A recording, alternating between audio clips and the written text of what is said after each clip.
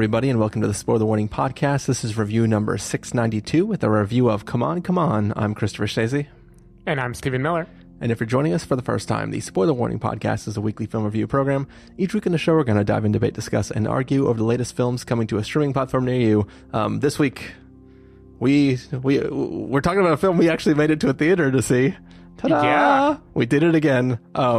This is a theater that is in... It's starting to get wider and wider release. Was it always wide? I think so.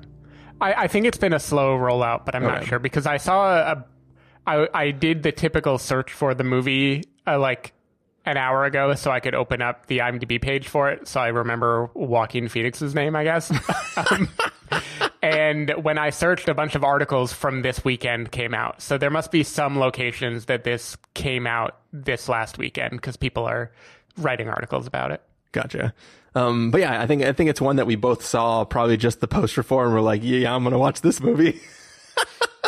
Well, this was also a movie that Alamo was showing the trailer before every single movie I saw. So It was like the one way I knew this movie existed was going downstairs to see a movie at Alamo. It didn't matter if it was Titan or The Last Duel or I don't even remember what else, but every movie then Come On, Come On was there. And then there was a little bit of buzz. So everyone was saying that they were excited because it was a Mike Mills film.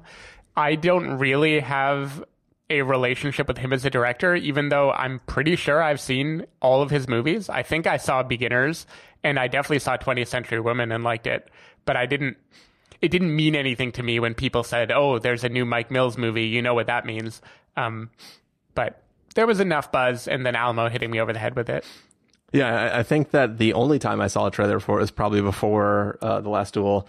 That is one of the things I actually generally like about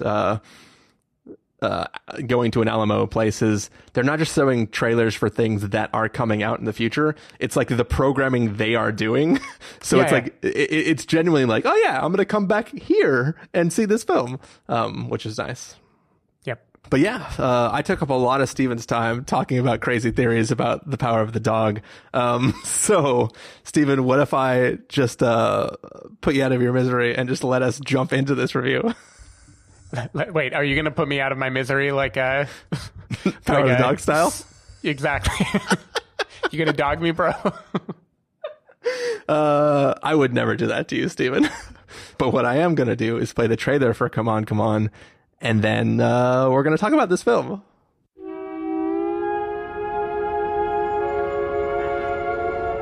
To visit planet Earth, you will have to be born as a human child. At first, you'll have to learn to use your new body, to move your arms and legs. You will learn to walk and run, to use your hands, to make sounds and form words. There will be so much for you to learn, and so much for you to feel. Sadness, joy, disappointment, and wonder. You will grow up, travel, and work. Over the years, you will try to make sense of that happy, sad, full, always shifting life you are in. And when the time comes to return to your star, it may be hard to say goodbye to that strangely beautiful world. Damn this book. You're crying. No, I'm not. Yes, you are. You're definitely crying. Say you're crying.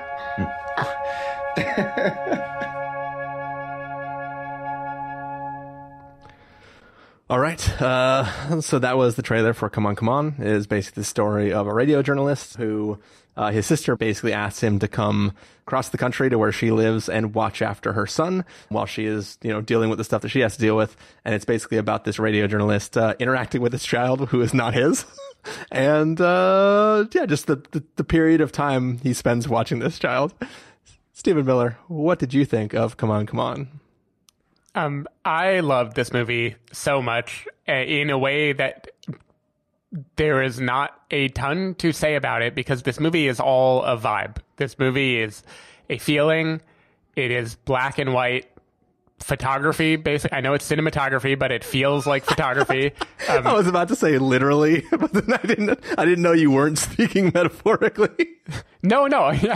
Yeah. I mean, literally, like it is a gorgeous, basically black and white photographs of cities and people and the way people live, set to shameless, like a plot that allows for shameless voiceover narration whenever it wants it, for whatever reason, with lovely jazz-inspired music. And it hits all the beats I love in things. It's people taking care of people meeting other people where they're at. That is like the whole thing of the movie. Let's listen to each other. Let's care for each other in need. I'm going to care for my nephew. I am going to be a person in need of care. My sister is going to care for her ex. It's just like people caring for people. My friends are going to be recruited to be a part of this caring thing. It's just, I just loved. I love the like warmth of this movie, and I think it pulls off a couple magic tricks. One, it makes Joaquin Phoenix be believable as a person. What? Like not an over the top character, but like a very like genuine human, grounded person. Yeah. He is still fragile. He is still, you know, I don't know what it would feel like to have Joaquin play like just a confident boss in like a legal thriller or something like that. But in terms of like grounded characters, this is like a heartfelt, kind of loving, warm, if emotionally stunted and slightly confused guy. And I think he nails it. There is so much like warmth that is brought to this role. I think casting him alongside a child and having him have to relate on a child's level is like perfect for the kind of actor that Joaquin is. And it's kind of the perfect little trick to turn his normally kind of manic energy into something that we feel very deeply about. Like he gets to be the audience surrogate for every other movie he's ever been in exactly, this one character. Yeah, exactly. And he pulls it off beautifully.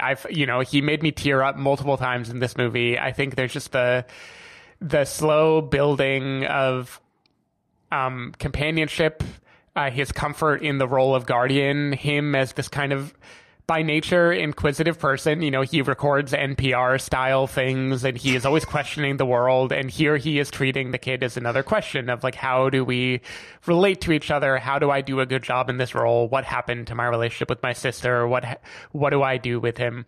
The second magic trick is the fucking kid.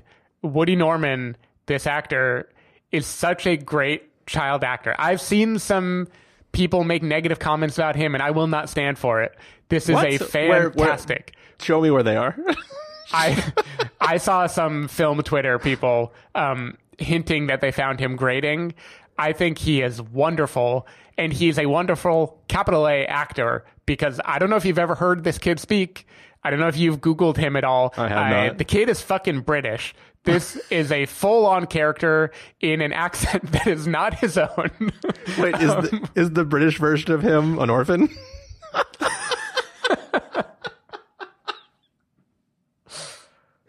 The kid is like a mini Timothée Chalamet, and he is so believable here that I 100% thought this was like Mike Mill's son that he just got to do the movie so it could be the most realistic child in the world. He's got the hair for it.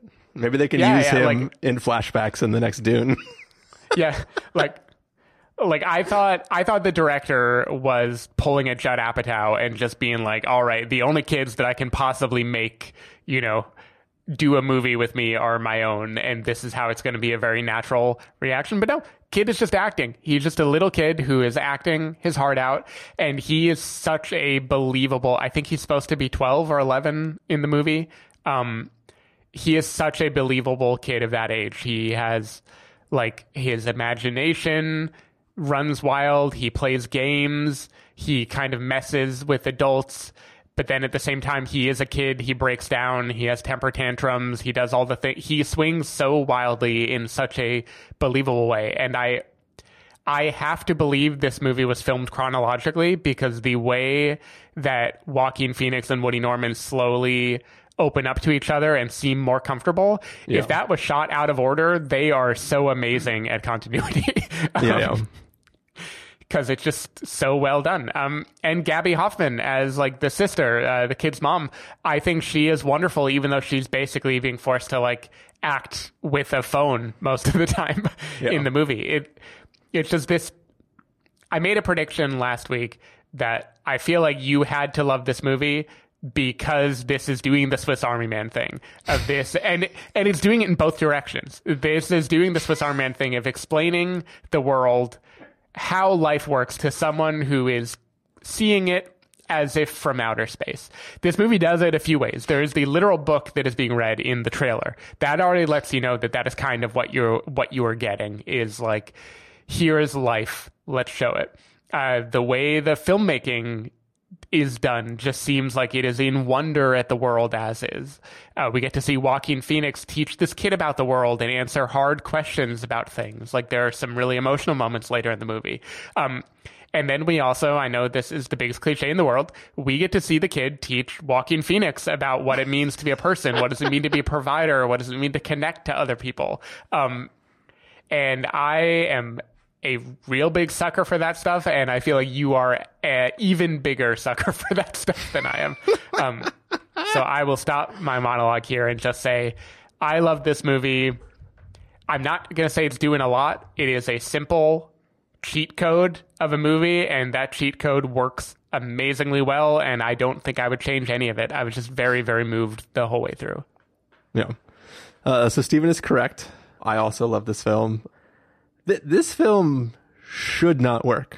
Everything is just an idea, and it feels like you talk about this film doing a magic trick and feeling like a cheat, and it 100% feels like a cheat. Like, you shouldn't be able to ask random kids to just talk about the universe while you're making this other film about people trying to learn what it's like to be a child and an adult, and then just intercut them completely unrelated questions that don't line up at all, but somehow it fits perfectly. And then every night the kid wants to read a book, and you just pick a book at random, and that book talks about themes of like childhood and adulthood.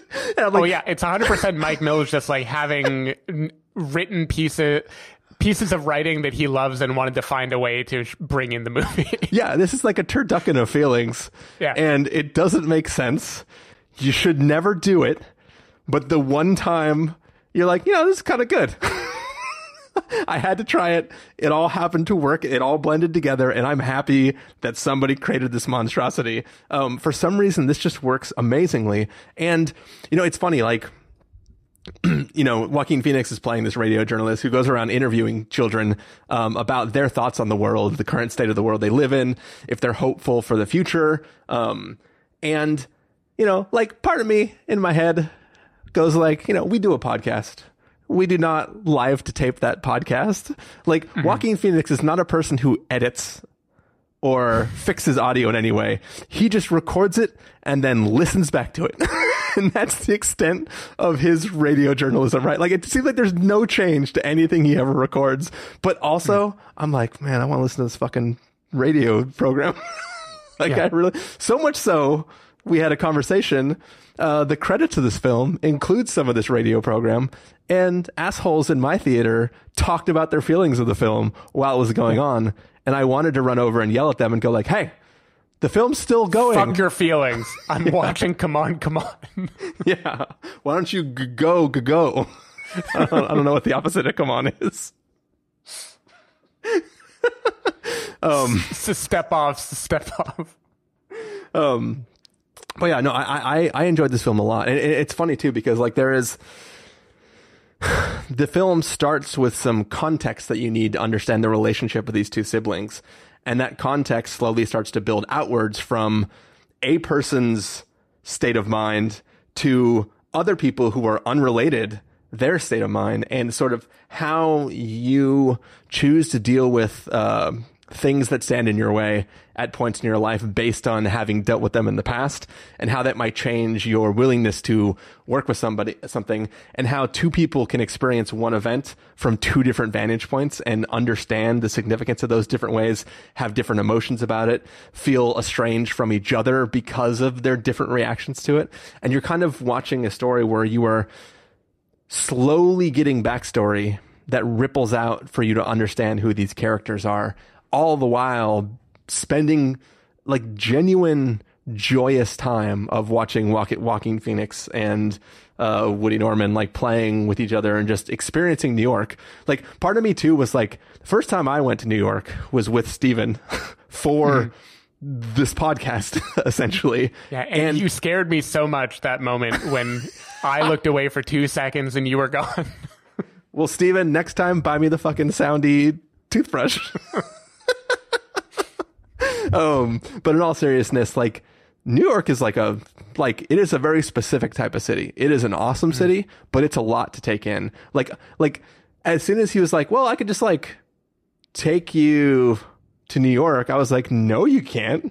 You can't just fucking take a little kid to New York. Like, first of all, I don't know how that works with a TSA, but also like just the idea of you going like, yeah, you'll just like follow me through the streets and I'll do my work and you just like hang out. I was like, this, I don't know where this is going, but this just seems like a lot that you're dragging this kid into. And like the kid, like as soon as the kid loved it, I was like, man, yeah, New York is pretty cool. Yeah. I was so happy the moment he suggested taking the kid to New York, and I realized like, oh, this movie isn't just like black and white LA. This movie is going to New York City. I just got giddy. I was just like, yes, I'm going to get at least an hour of this vibe in New York. I was in. No, yeah, I don't know how this film works, but it works amazingly. And on top of it, like I was joking a little bit earlier about how like it's all of these separate thoughts that are just layered together, and it shouldn't work, but it does. Not only does it, but the thing that it's doing the whole time, which you don't really think about because it's a bunch of intercut things that are technically unrelated but thematically related, the fruition of what becomes of these completely unconnected moments of candid audio, like that's the part that really hit me with like the actual where it goes and like what it becomes and like sort of what it means. Like, because obviously it's you know, it's a thing. It's like it's a kitschy thing to be like, let me just talk to myself about like how the day, like it's like, okay, yeah, like I don't sit at home and talk to myself in this microphone when I'm not podcasting, right? So it feels like a very filmic thing where you're just I do it all the time. I'm full Carrie from Sex and the City. I just every night. Steven, you don't even take our meetings with this microphone.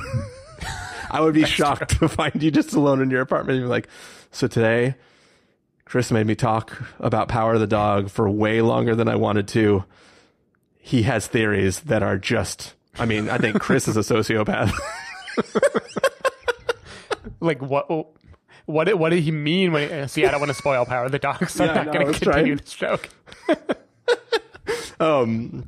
But yeah, so it's like you're just watching this thing and you're like, this feels it's so filmy person doing a filmy thing. Like it just feels like a thing, right? But then it's like the payoff of all of that just like made me tear up, and I was like, man, duh. And also, yes. Yeah. No, it's and it is. I can only imagine, having looked up nothing about this, that Mike Mills is a father, and perhaps he was not a father or hadn't been a father of like a child who was old enough to be living life with this way when he made his last movie. Because this feels very much like I'm a father of a child.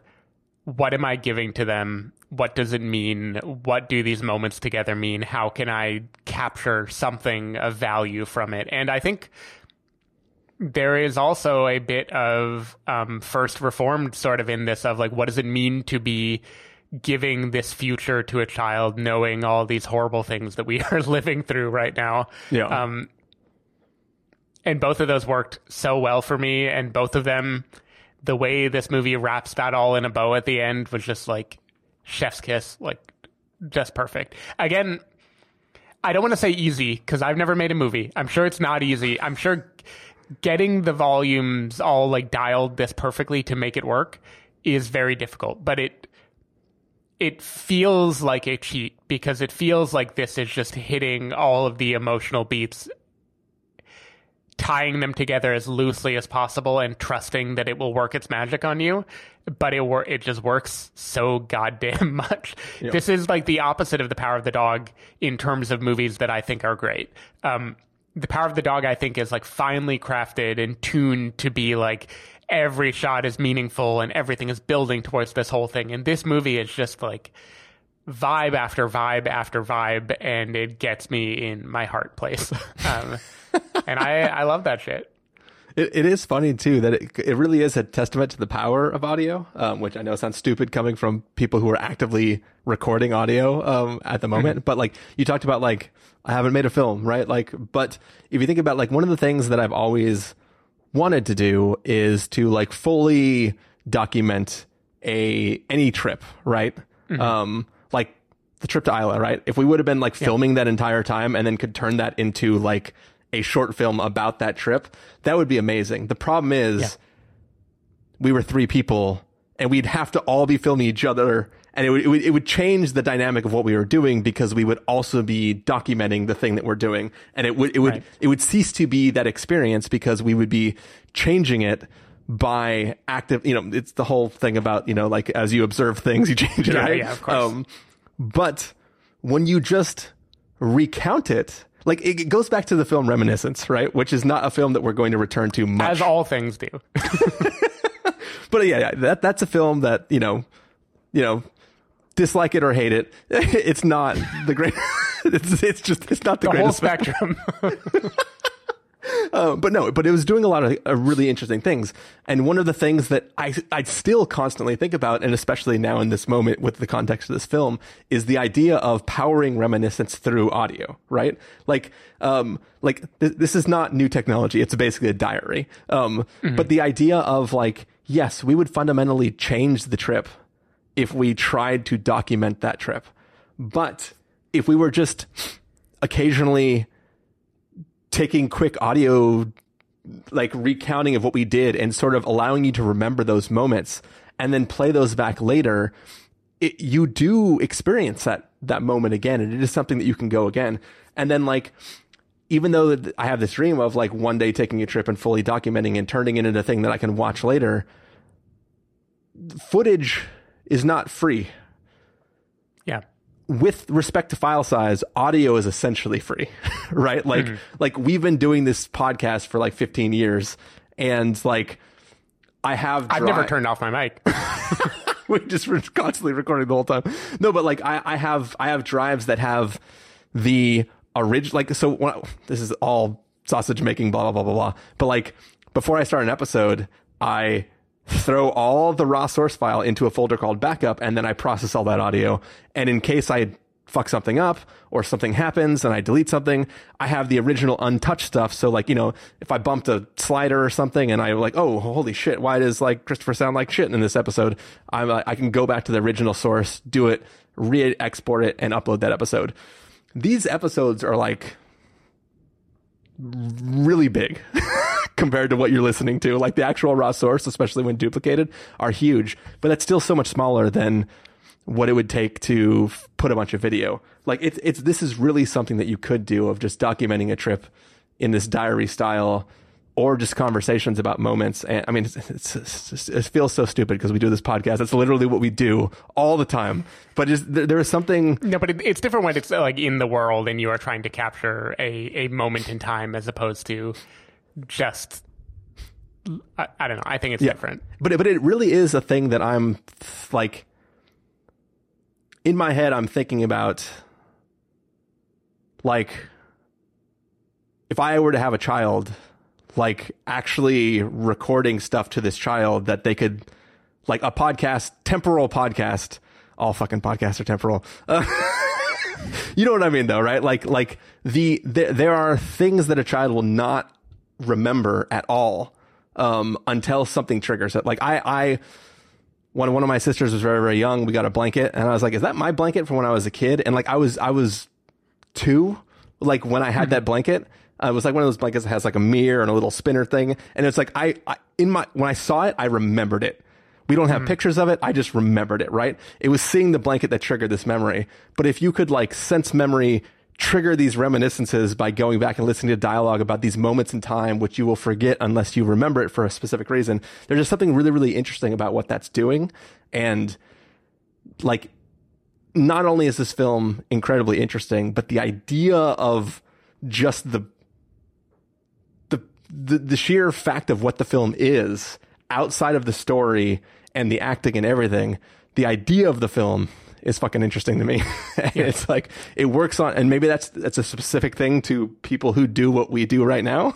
But it's for some reason that also hit me from a different side that was just really, really compelling to me. Yeah. I definitely was hit hard by the same feeling. There's a particular line that I don't think it'll be a spoiler when I don't give any context.